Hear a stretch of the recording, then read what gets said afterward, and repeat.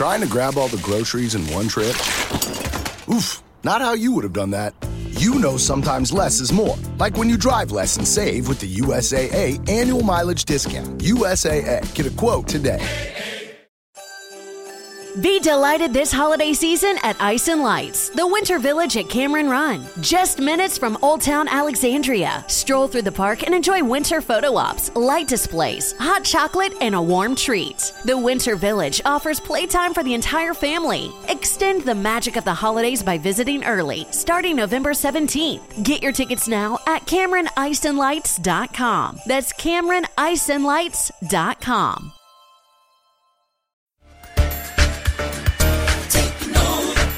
Let's join Bishop Kevin J. Foreman.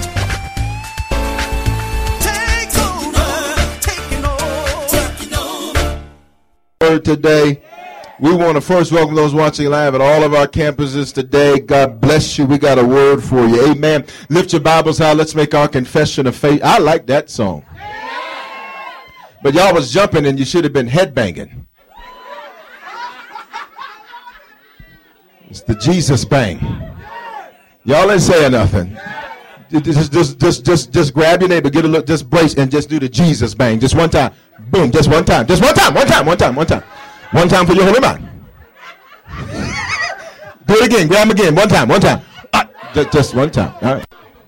Like emerald. Bam. Lift your Bibles high. Let's make our confession of faith together. This is my Bible. It is the living word of God. My mind is renewed. And my spirit is prepared to receive the word which produces faith.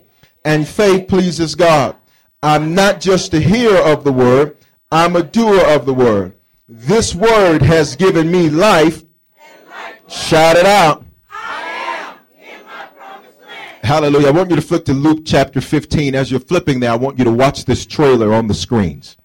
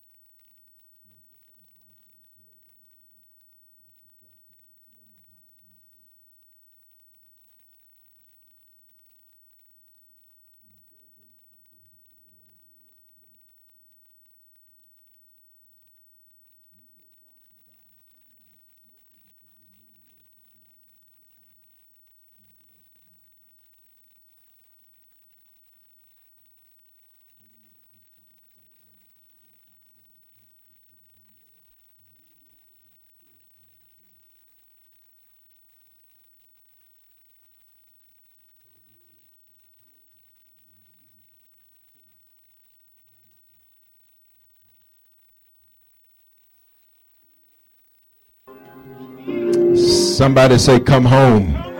Hallelujah. You got to Luke chapter 15, verse number 11. Then he said, a certain man had 2 sons, and the younger of them said to his father, Father, give me the portion of goods that falls to me. So he divided to them his livelihood. And not many days after, the younger son gathered all together and journeyed to a far country. So he went to the wilderness. And there he wasted his possessions with prodigal living. But when he had spent all, there arose a severe famine in the land, and he began to be in want. Then he joined himself to a citizen of that country, and he sent him into his fields to feed swine. And he would gladly have filled his stomach with the pods that the swine ate, but nobody gave him anything. But when he came to himself, your neighbor can't read, so I'm going to say it again. But when he came to himself, sometimes you got to go through a lot of hell for you to come to yourself. Sometimes you got to go through a lot of pain before you can come to yourself. Sometimes you got to get to the very bottom of the barrel before you can come to yourself. But involuntarily or voluntarily, you're going to come to yourself. Better you do it voluntarily. But he came to himself. And he said, how many of my father's hired servants have enough bread and enough to spare? And here I am, perishing with hunger. Father, you hear me. You always hear me. Over these next few moments, I decrease that you might increase. Tailor-make, customize this word for every person under the sound of my voice, whatever campus they're watching at. Father, do what only you can do, which is take the foolishness of preaching and be able to translate it into change in the lives of human beings. It does not make sense that you use imperfect people to preach a perfect gospel, but you do it anyhow, and it still yields results in our lives. And for that, we'll bless you today, yesterday, tomorrow, the day after that. As long as we've got breath in our body, there's going to be a praise that's going to come up out of our spirits. Thank you that we may have been prodigal at one time, but that was yesterday, and today is a brand new day, and we thank you for it in Jesus' name. Somebody shout hallelujah. High five 2 or 3 people as you take your seat. Say, join the club and wear the t-shirt. Join the club and wear the t-shirt. Hallelujah. You've heard that saying before. I know you have. Join the club and wear the t-shirt. It just simply means I've been there, and let's finish it together. And I've done that. Matter of fact, Romans 3:23 makes it very clear that we've all been there and we've all done that. We've all sinned and fallen short of the glory or the goodness of God. I don't care how spiritual and how studious you look today. At some point or another, you had some issues going on. And those of us that will be real with God and real with ourselves will say, we still got some issues we're still working on. We ain't quite where we want to be, but thank God we're not where we used to be. Man, I'm down to cussing once a week. You better learn how to celebrate. Now, not me literally. I'm using that as an example now. All right. You got to celebrate your progress. You got to celebrate the fact that I know I'm not everything I want to be. I'm not everything God says I should be, but I'm making progress. Touch your neighbor, say progress. Scripture says we've all sinned and we've all fallen short of the glory of God, which means you have, you currently are, or you will at some point. The thing I found out about life is that that's typically the way things work. There's 3 stages of life. You're either coming out in it or going into it. We've all been prodigal at some point or another, and we've all needed God's grace, and we've all needed God's mercy. Anybody thankful for God's grace and his mercy? See, mercy is where he doesn't give you what he ought to give you. And I mean that in a negative connotation. See, mercy is for the stuff you were doing, you ought to be dead. You ought to get, that car accident should have killed you. You ought to be sleeping in your grave. That's mercy. But grace is where he gives you what you don't deserve. Grace is called favor. Anybody know something about favor? Well, you don't deserve the job, but God says, bam. You don't deserve the blessing, but God says, bam. You should be sleeping in your grave, but God says, rise up. I got something for you to do. Shout grace. We've all needed that. We've all needed that. We're walking in that. We're living because of that right now. Man, the stuff and the people and the things, but Jesus, thank you for your mercy and thank you for your grace. And so we find in Luke 15, some versions of the Bible call it the parable of the lost son. Most of the New King James Version call it the parable of the prodigal son. And I said earlier that Jesus used parables in order to utilize vivid imagery to demonstrate the point. Jesus tells the story of the prodigal son so well that you really think that's a real person.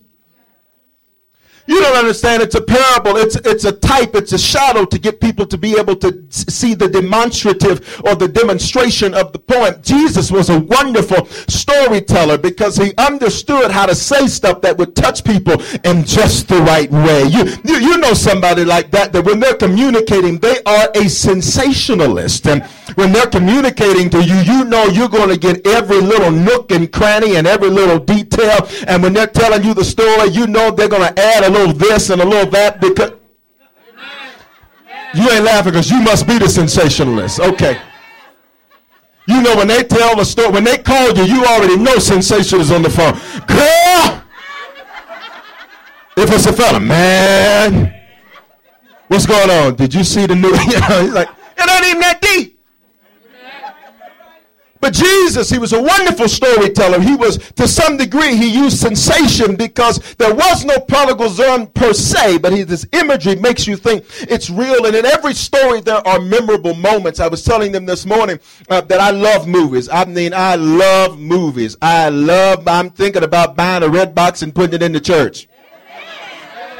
You come, get the word, leave, get your movie. I saved you a trip. Get some food out the resource center. Get you one of them breakfast burritos. Man, you set.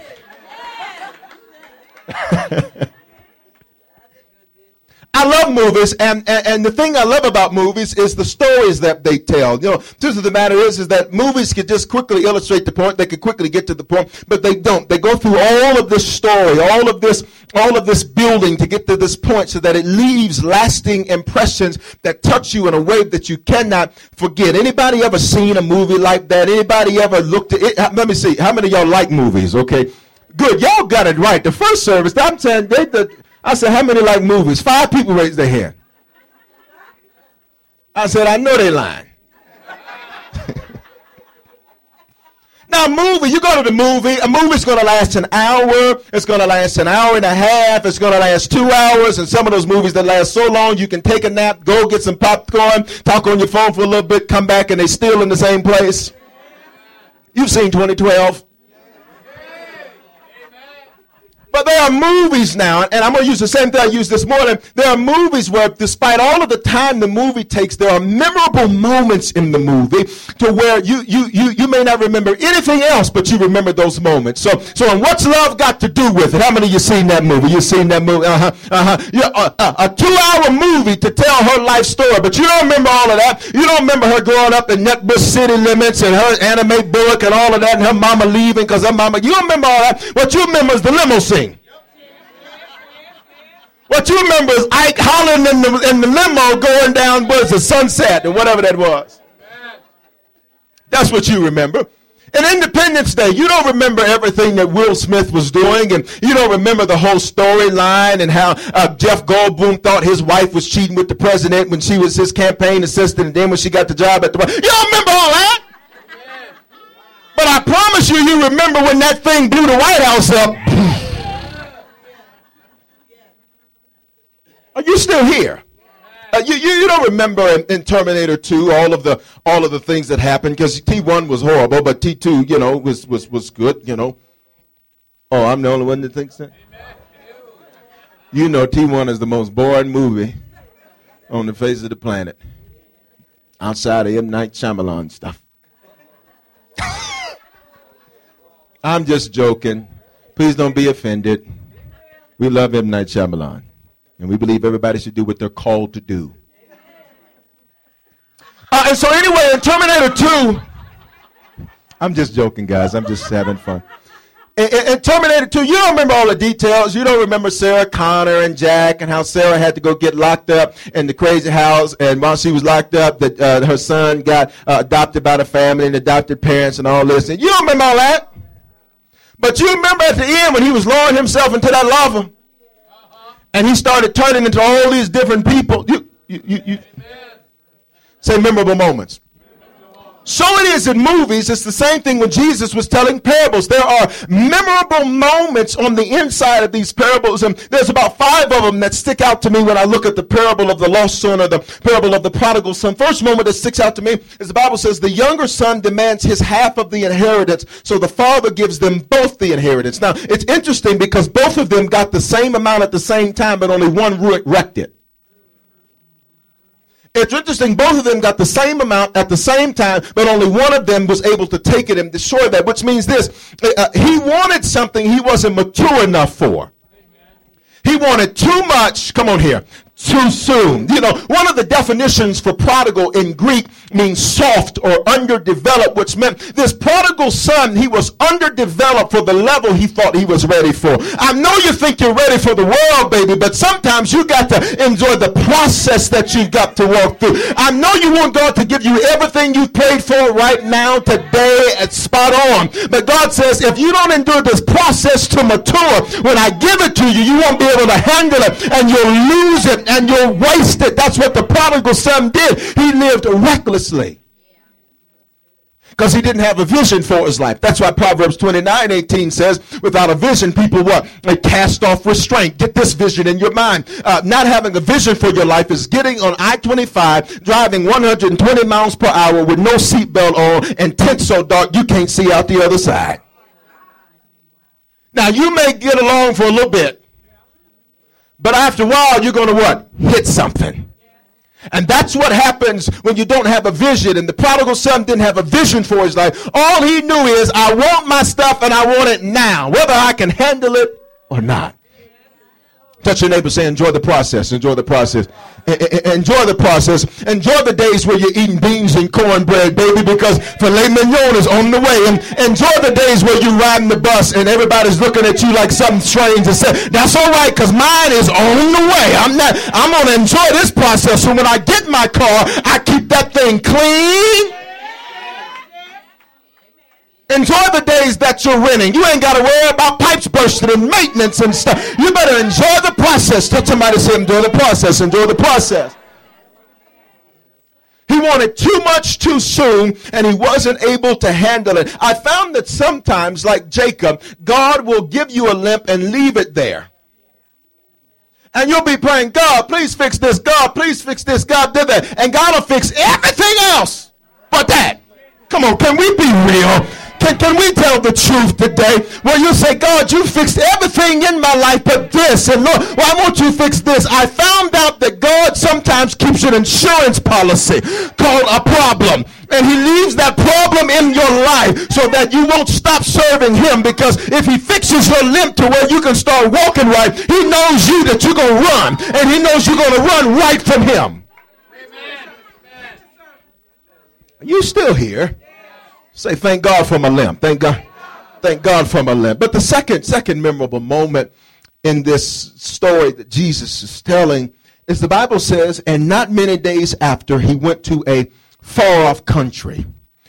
It's interesting because some versions translate far-off country to wilderness. He went to a wilderness. He went to a place where he didn't know anybody. He didn't know anything. He didn't know how the system operated. Here he is, the son of a king. Here he is, a king's kid. Here he is, Revelation 1:6, a king and a priest. And he's trying to go to a place where he's got to be average. I'm going to say that again. See, God's issue with us is not that we are so bad and we're so messed up. No, that's not how God looks at us. God's issue with us is he looks at us and says, why do you want to be a simple human? In Corinthians, Paul writes to the church and he says, you all are behaving like mere humans. Now, that's a bit paradoxical in nature because they are mere humans, but they've got divinity on the inside of them. See, while I'm wearing an earth suit, there's the Spirit of God that's living on the inside of me. And God looks at me and says, why are you settling to be human? Why are you settling to live within what you can accomplish and what you can do? When I've told you that if you'll pray and ask him my name, anything that you ask, I'll do it for you. And so he journeys from a place where he's a prince to a place where he's a nobody. Can I tell you, average is easy. And you're at this service today. You're watching wherever you are today because God has called you to be better than average. He's called you to be better than the way everybody else does it. I know everybody else gets away with lazy this and just getting by, but God hasn't called you for something like that. God's called you to be above average. He's called you to be a trailblazer. He's called you to be a pioneer. And sometimes you got to learn how to walk by yourself. The prodigal, watch this. The prodigal son, the Bible says, and then not after many days, he journeyed to a far country. which means he had time to think about what he was getting ready to do. Here's how it went down. Beginning of the month, father gets the inheritance. He splits it between the two sons. A few weeks go by, and then all of a sudden the prodigal decides, I'm leaving. I'm taking my inheritance, and I'm gone. I'm taking what you've given me, and I'm gone. I'm taking what you've poured into me, and I'm gone. See, some of you have been on the other side of the prodigal, where you've been the one acting as the father. And you've done for people and cared for people. I didn't tell them this morning. Can I tell y'all? And you've done for people and you've cared for people and you've poured into people. And you were the one they called in the middle of the night when they needed somebody to pray with them. And you've been there. And all of a sudden, once they get something from you, now they gone. Anybody ever been there? Anybody ever been in a situation like that where you're saying, well, good evening? Good evening is a Southern colloquialism that just simply means I'm surprised. So if you get surprised, they don't say, oh my God, I'm shocked. No, just say, good evening. Somebody gonna call you today, good evening. Here's my question. If he had time to think about it, what kind of toxic thoughts were introduced to him that would make him think he was making the right decision? See, you do understand in the story of the prodigal son, the father is a type of God and the prodigal son is a type of you and I. See, because the prodigal, he was just joining the club. He was wearing his t-shirt. Who was he talking to that made him think he was making the right decision? See, you got to be careful who you walk with. Because some of you are so desperate to have friends and so desperate to have people around you that you end up putting pallbearers around you rather than armor bearers. You end up putting people around you that want to see you fail and want to see you go down. See, if you can't celebrate me, then you're going to have to get up out of my life. If you can't pray for me, you're going to have to get the heaven up out of my life. If you can't support, y'all better, I may preach it like I want to. The prodigal son, what the Bible doesn't tell you, is for weeks he sat up talking to folks that were convincing him there was something greener on the other side. And you've got to be careful when you think that there's something better than serving God. You've got to be careful when you think there's something better than giving your life to Jesus. Because while it may look greener, when you get to that other side, baby, I'm here to tell you it's a mirage. Somebody was in his ear, making him think he was making the right decision. And the sad part about it is that even though he had been in the father's house, the Bible doesn't tell us approximately how old he was, but he was old enough to know that there was an inheritance, which means he was old enough to know good from right, or right from wrong, rather. Good from right. He was old enough to know right from wrong. He was old enough to know that, and here he is letting somebody get in his ear and mess with him. John 10:10 says the thief, can I just take it on? John 10:10 says the thief comes not but to steal, kill, and destroy. I am come that you might have life and life more abundantly. Now, everybody thinks the thief right there is the devil. Wrong. If you read that passage in context, Jesus is talking, he deals with shepherds and hirelings. He deals with people that are there to care for you and then people that are there to rape and pillage you. Oh, I need you to hear what I'm saying today. Everybody that shows up looking like a sheep ain't a sheep. Sometimes they've been to the sheep depot to buy some sheep clothes, and the truth is there's a ravenous wolf that lies beneath, thank you Jesus and hallelujah, and Rototo and Mitsubishi and Subaru and Honda. There's an animal behind there that is after you to steal, kill, and destroy. Are you still here? So he got some toxic thoughts that perplexed me. It was befuddling to me because I was trying to figure out who made him think that leaving the covering of his father's house where he was a prince and going to the wilderness where he was a nobody, who made him think that that was smart? I've heard common sense is the least of the common senses, and we see it demonstrated in the story. But the third memorable moment, the Bible says, when he spent all, there was a famine, and he began to be in want. Now, that was an opportune time for him to come to himself and say, okay, I was wrong. I ain't got no more money. My friends are gone because they were here for my money. And I'm in want. That was a perfect time for him to go to his father and repent. You know repentance. You know the Hebrew word teshuvah, which means to turn around, which means if I was headed this way, repentance means I turn around and I head this way. See, repentance is not apologizing. Apologizing is just that. It's, I apologize. Repentance is, I apologize, and here's how I'm going to fix it. Now, I need you to get that. Because the scripture does not say he is faithful and just to forgive them that apologize. So a lot of saints are saying, I apologize, and ain't nothing changed, because that ain't what the Bible say. The Bible says he is faithful and just to forgive them that repent. God, I apologize, and here's how I'm going to fix it. That was an opportune time for him.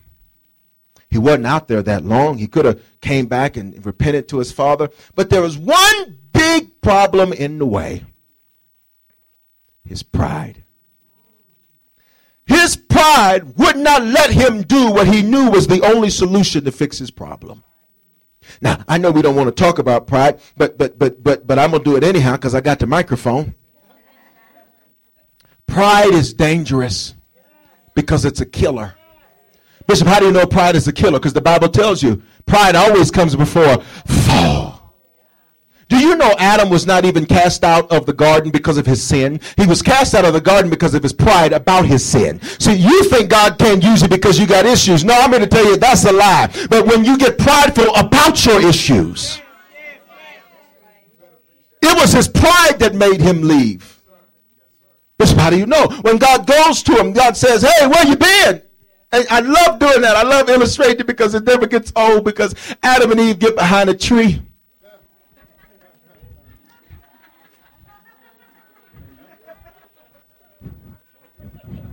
There go God. Move, girl. There go God. Back up. Shh, breathing all heavy. Stop. Can't take you nowhere. Just be. As if God couldn't see him. God says, Adam, what's going on? What's going on? And Adam, at that moment, like the prodigal, could have said, I was wrong. We was messing in the cookie jar. Adam didn't do that. You know what he did? He got prideful. That woman. And you know what the woman did? Woman said, oh, you think you're going to do me like that? I'm not the one. That devil. If God would have let the serpent respond, I'm sure he would have said, them cows over there were sitting and talking to me.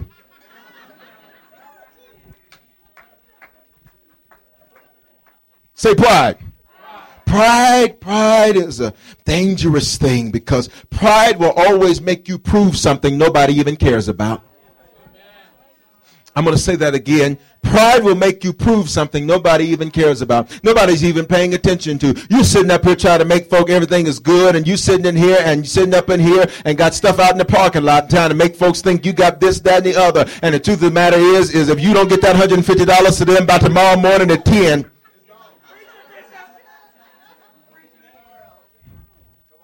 that's why I love a place like Harvest, where we don't have to be phonies and fakes and trying to put on and put off so people think this and that and the other. See, I'm not talking about nobody else, but I thank God for this house, because I ain't got to put on for you. We wearing the same t-shirt, partner. Pride is dangerous. Pride is dangerous. It's dangerous because he could have went to his father and repented, but he didn't. And here's what's interesting. He felt he had something to prove to his father. He wanted to prove to his father, see, I don't have to do it your way for it to work. I don't have to follow your rules for it to work. Look at how great my life is. We saw how long that lasted. But then he felt like he had something to prove to his older brother. See, some of you've been the older brother, not literally, but you've been the older brother figuratively, because, see, the older brother is the one always telling the prodigal what they need to quit doing and what they need to do right. You know you got a cousin right now that they don't have answer your calls, because they know when you call it, you're going to be telling them, did you go to church today? What you do? Come on, y'all. Did you pray today? What's going on? What's going on? We just go because y'all need to get right. Your life ain't. You need to get things changed. And you the older brother. The older brother was telling him, boy, you out of your mind. Why you finna leave daddy's house? We got all of this, man. We got all the food we want. We got all the stuff we need. Everything that you could possibly need is in the Father's house. And you want to leave. Why in the world, you better get off that stuff. He was on that stuff. What was he on? On that Drano. Bishop, how do you know it's Drano? Because everybody can buy it from the store and won't be a suspect.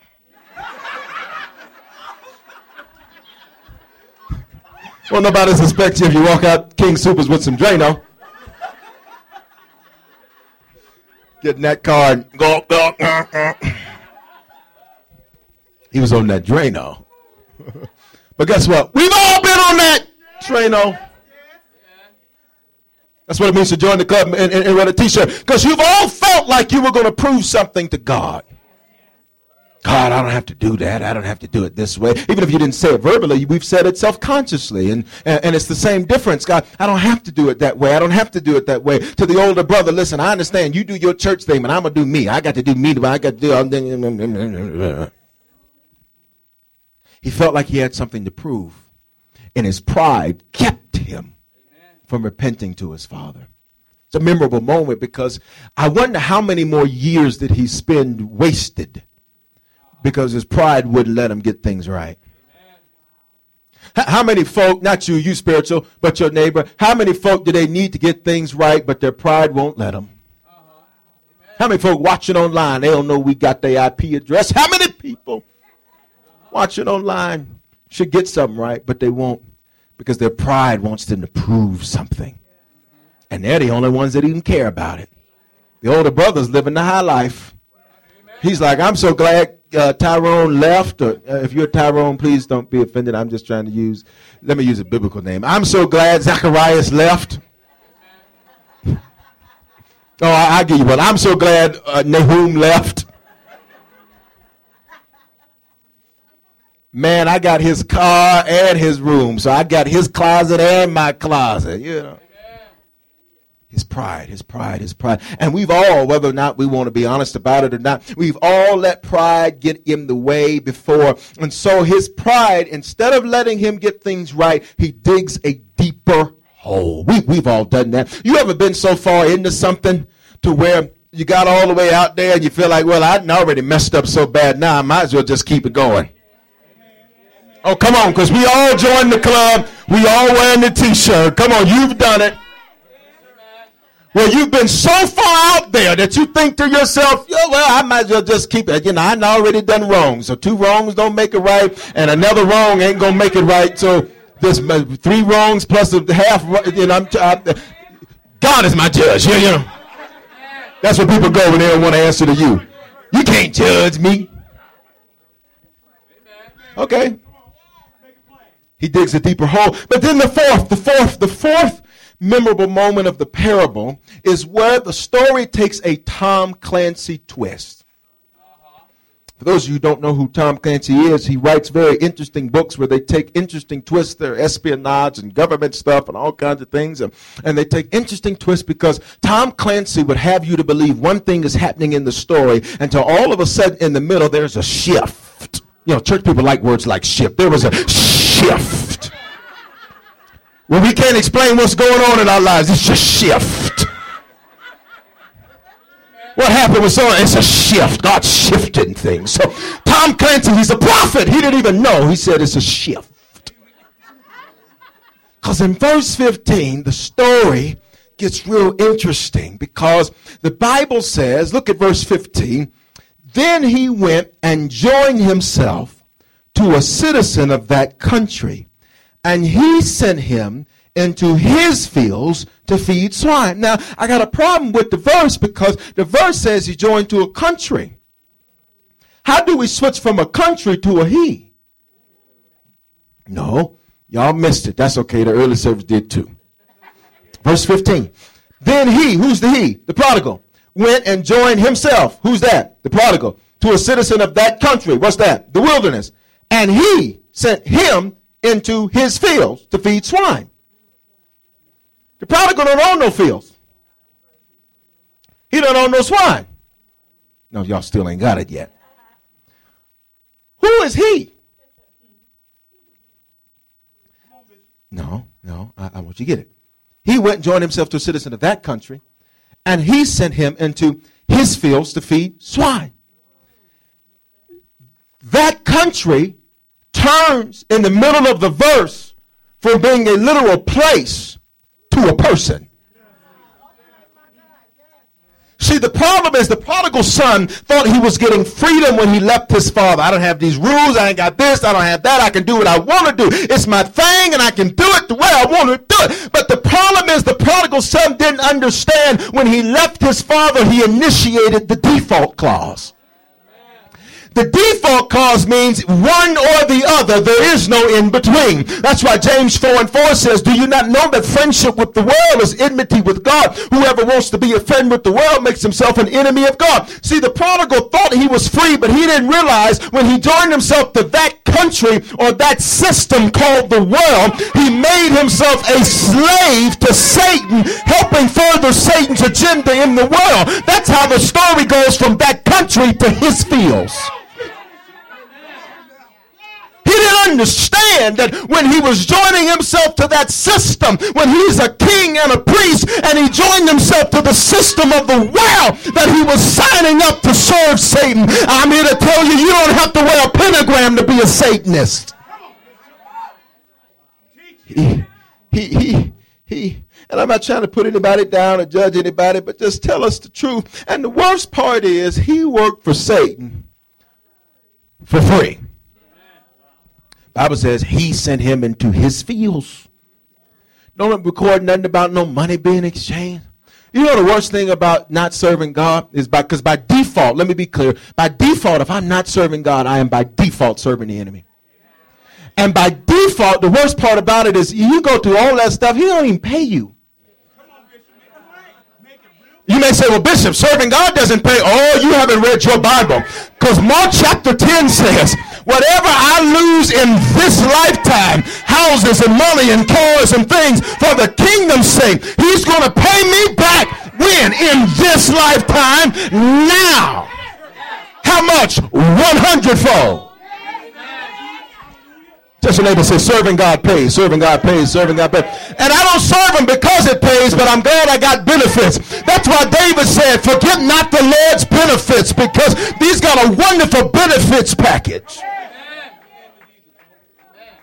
But he goes through this and he joins himself to a system where he doesn't even understand he's serving the enemy. The one his father used to sit up and tell him about, he doesn't even understand that's the one he's now serving. But I like the fifth memorable moment in the story. Because the fifth memorable moment in the story says, now when he came to himself, I figured out something about evangelism that we don't talk about. Many times we try to evangelize to people that are still full of themselves. And you wonder why they won't hear you and why they won't come to church with you. It's because there's too much of them still there. Let me say it to you like this. You won't run to God until you've ran out of you. You won't serve God until there's no more of you left. Anybody ever had to get to the end of yourself to where you got sick of you, to where you woke up in the morning, looked in the mirror and said, why in the world are you here? I wish you'd get yourself together. I wish you see, when you get run out of you, then God says, now I can step in. So the prodigal, he finds himself in a pig pen, playing around with pigs, playing with swine, wishing he could eat what they're eating. And then the Bible says, but then after all of that, he comes to himself. You know what I think happens? I think he has a flashback. I think he has a flashback of the joy he had when he was in his daddy's house. I think he has a flashback. Anybody ever had a flashback like that where you say, God, I just got to get out of this because I know I've experienced it before. I know there's better than this because I've had it before. I know there's better than this because I've lived it before. I think he had a flashback where God said, now look at how you living. And look at how you should be living. And the Bible says, and he comes to himself. Let me speak to all of the Jesuses in here.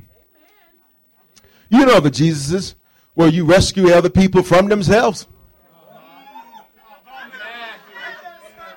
Come on, 11 o'clock. You know the Jesuses. The Jesuses. Where when other people have a problem, you lay your family down to go fix their problem. Shikara. You know Jesus. It's all right because we've all joined the club. We've all worn the t-shirt. We've all seen ourselves as Jim Caviezel getting on the cross to pay for the sins of the world. We've all seen ourselves doing that because we've all tried to jump in somebody else's problem and fix it. If I can just talk to them and fix them. They're crazy. And until they come to the end of themselves. See, I figured out, being a pastor, I'm built in, I have compassion and mercy and all those things.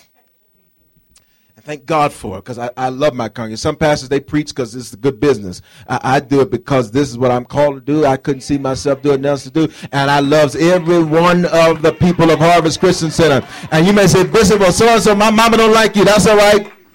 Forget your mama.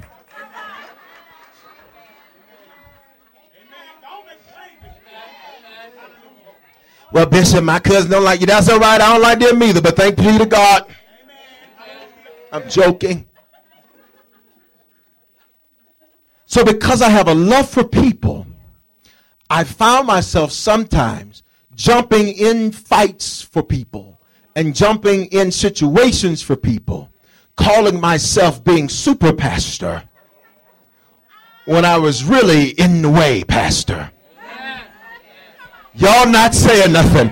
Don't you sit up here and leave me up here by myself. You done the same thing, calling yourself trying to fix. I'm finna talk to my kids. I'm finna fix them. Sometimes you need to let them get to the end of themselves. They're 35. If they don't understand now, you can't fix it no how. God is going to have to get them straight.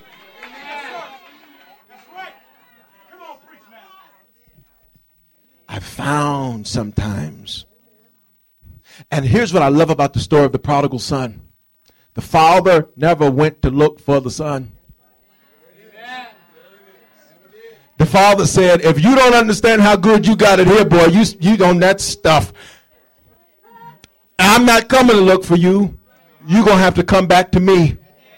See, part of the issue that some folks got in life is that they think the church is supposed to go chase them.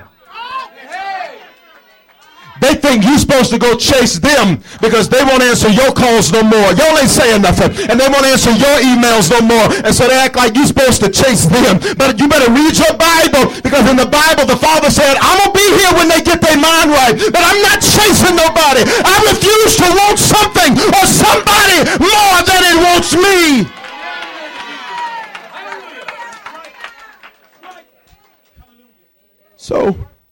So he came to the end of himself. Now you say, Bishop, the message is join the club, wear the t-shirt. Okay, I get that. I've been there. I've done that. So Bishop, how is it exactly that I join this club? What's the club name? Well, we've all been prodigal before. How we join the club? One reason. The father loved the son enough to let him leave. Sometimes because of your love for folk, you got to let them do what it is they feel they got to do. I know you're trying to talk him out of it because you know where it's going to end up and you know it's going to mess him up. And you I tried to tell her. I brought a background report on the fella. I got a credit report on the fella. I tried to tell her. I tried to tell him, Bishop, to leave that gal alone. I got a private investigator. We got all kinds of evidence. Maury want to do a show. I tried to tell her. But sometimes your love for people has to let them do whatever it is they want to do.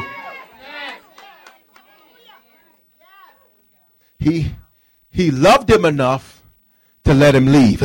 Here's how we join the club. Y'all ready? Because we've all been there. We've all been in that. Here's how we join the club. God loved you enough to let you blank. Whatever your blank is. See, your blank's different than your neighbor's blank. And the person behind you, their blank is different than the other person's blank. See, Bishop, what do you mean God loved me enough to? See, because God was talking about himself in the parable of the prodigal son, God loved you enough to let you fail.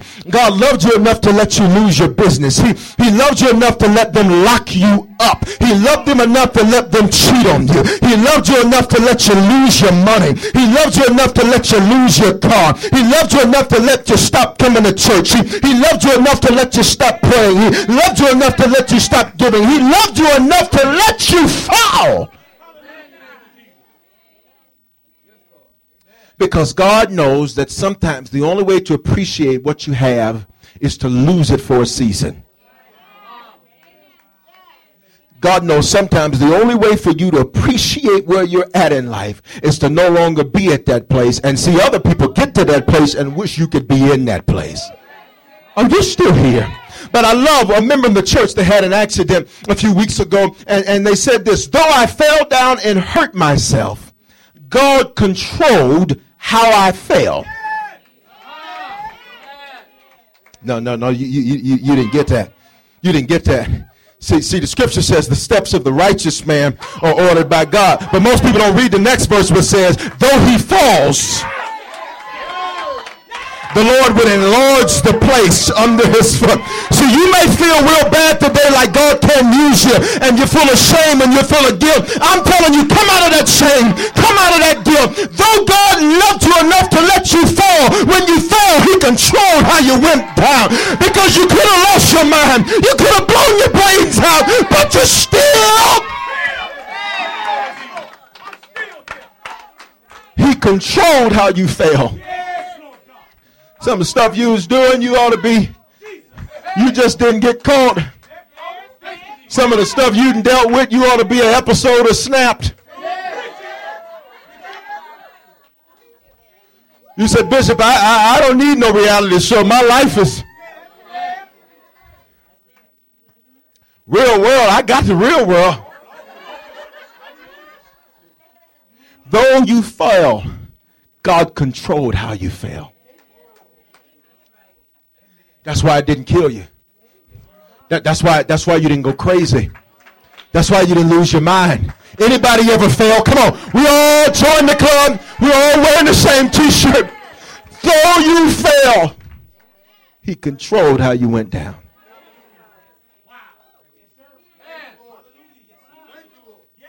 I got to take a 10-second praise break for that by myself.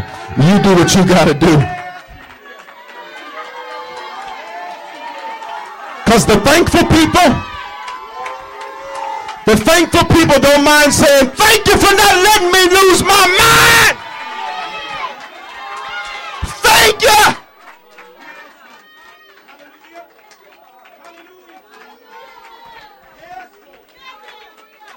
No.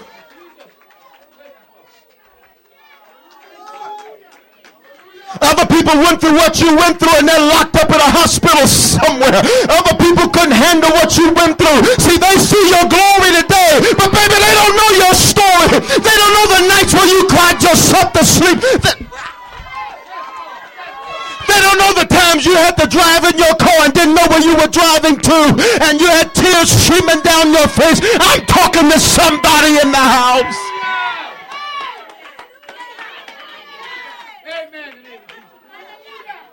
May they know the times you sat up and said, God, just please take me because I can't handle this. This is too much. I can't deal with this. They see your glory, but they don't know your story. See, we're all part of the same club. Be seated. Let me finish. Say, join the club. That's the club. That the club is. We've all been prodigal at some point. We've all done some crazy stuff at some point. You either have, you are, or you're getting ready to. But the part I like about this message, in this opening message of this new series, Come Home, is the wear the t-shirt part. Because it's not enough to join the club. You're going to have to what? Wear the t-shirt. Now, what does the t-shirt tell? The t-shirt tells that you're a member of the club. Y'all think it's going to be deep and spiritual. No. It's real simple. Since we've all been prodigal at some point, and we know how hopeless we were, how meaningless we felt, our job is now to keep others from feeling that way. That's what it means to wear the t-shirt. See, what Satan wants you to do is think you're the only one that's ever had to go through something, and you ought to be ashamed of what you had to go through because you knew better. But I'm here to tell you that's a lie. I'm here to tell you, if God be for you, who can be against you? I'm here to tell you that there is now no condemnation to them that are in Christ Jesus, because all things have passed away, and behold, all things have been made new. So the reason I wear my t-shirt is I use my experiences to build others up, not tear them down. I use my experiences not to condemn others for what I maybe have done myself. I use my experiences so I'm not a phony, baloney, hot breath Christian that ain't got nothing valuable to say but a bunch of religious rhetoric. Y'all not saying nothing. I wear my t-shirt and I keep it real with people. I wear my t-shirt because I'm comfortable with my history. Because some of your t-shirts, they don't say come home. Some of your t-shirts say molested, beaten, abused. And your t-shirt is stained with blood and sweat and tears and eyeliner and all other kinds of things. Your t-shirt is stained and your t-shirt is damaged. But don't you be ashamed of your t-shirt, because your neighbor's wearing one too. Which means when somebody comes to you and they say, oh man, I've been through this, don't sit up and get them a bunch of spiritual talk. Well, you know, no, you don't even want to hear that when you're in the middle of that yourself. What you do is you put your t-shirt on and say, man, I was right there myself. And let me tell you how I came out of that. I know about going back and forth and wanting to be for God one moment and wanting to knock the world out of somebody the next moment. I know how that feels like. So let me put my t-shirt on and let me help you, because I've been there and I've done that. You're not the only one been locked up. What you ashamed of it for? You ain't there no more. You ain't the one been through a divorce. You ain't the only one lost some money. You ain't the only one been through bankruptcy. You're not the only one that lost a car through repossession. You're not the only one that woke up in the morning and thought somebody stole your car, only called the bank and found out it wasn't stolen. They came and got their property. You ain't the only one. That's why it's so important, Harvest, that we're not ashamed of our history. We're not ashamed of where we come from and where we've been. Because while you think don't nobody care, or while you think, oh, I don't want to say nothing, that's what people want to hear. That's what they need to hear. I said this last week. It kind of correlates. You know what helps me as a pastor? Is that I talk to other pastors and they tell me their problems. I said, Bishop, why does that help you? Because it lets me know I'm not alone. I said, man, you deal with that too? God, dog. Get out of here. Good evening.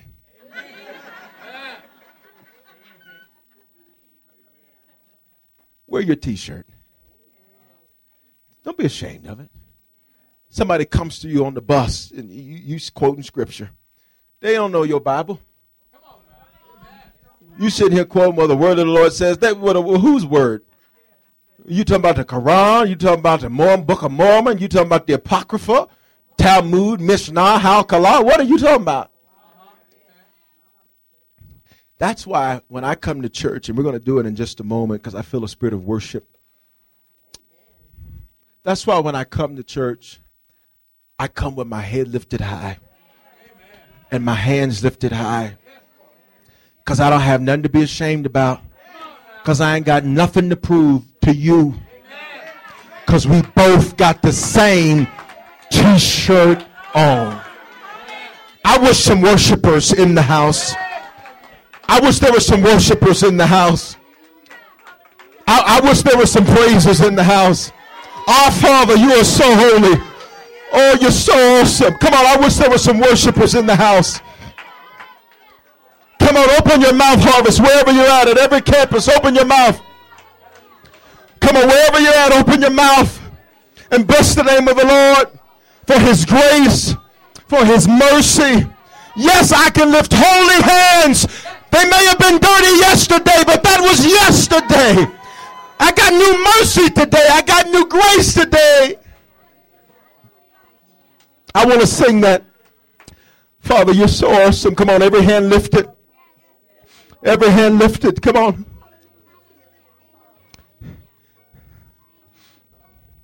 I just want you right where you're at, just to get groups of 2 or 3 and just begin to pray for one another. This is the ministry of the saints.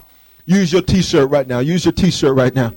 Pray for somebody, because somebody's going through something and they need to know they're not alone. Come on, come on, come on, come on. Everybody with somebody. Everybody with somebody. Everybody with somebody. Everybody with somebody. Hallelujah. Hallelujah. Hallelujah. Our Father, you are holy. We give you glory and we bless your name. Our Father, come on, pray for them today. Pray for them. You are holy. We give you glory. We give you glory and we bless your name. Our Father, you are so holy. You are holy. We give you glory. We give you glory. And we bless. And we bless your name. Our Father. Come on, say it in harmony. You are holy. We give you glory. We give you glory.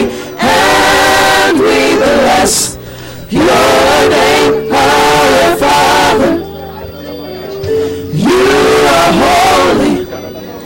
We give you glory and we bless. If you're not ashamed of your t-shirt, throw your hands up and bless it. Not ashamed of my t-shirt, throw your hands up and bless it. Hallelujah, we give you. Taking charge of your future starts with taking the first steps. And saving up to $30 a month on Cox Internet with the Affordable Connectivity Program makes those steps easy to take. Whether they bring you to click upload on your first short film or join now for an online book club. Applying is easy. See if you qualify at cox.com/ACP. Non-transferable one per household application and eligibility decisions are made by the FCC. Experiences are what people love the most about travel.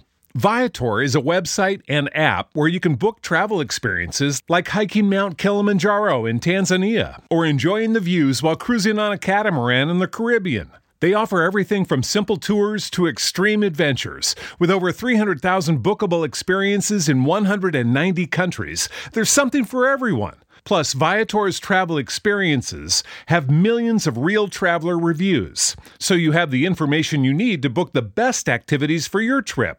When you book a travel experience with Viator, there's always flexibility and support with free cancellation, payment options, and 24/7 service. Download the Viator app now and use code Viator10.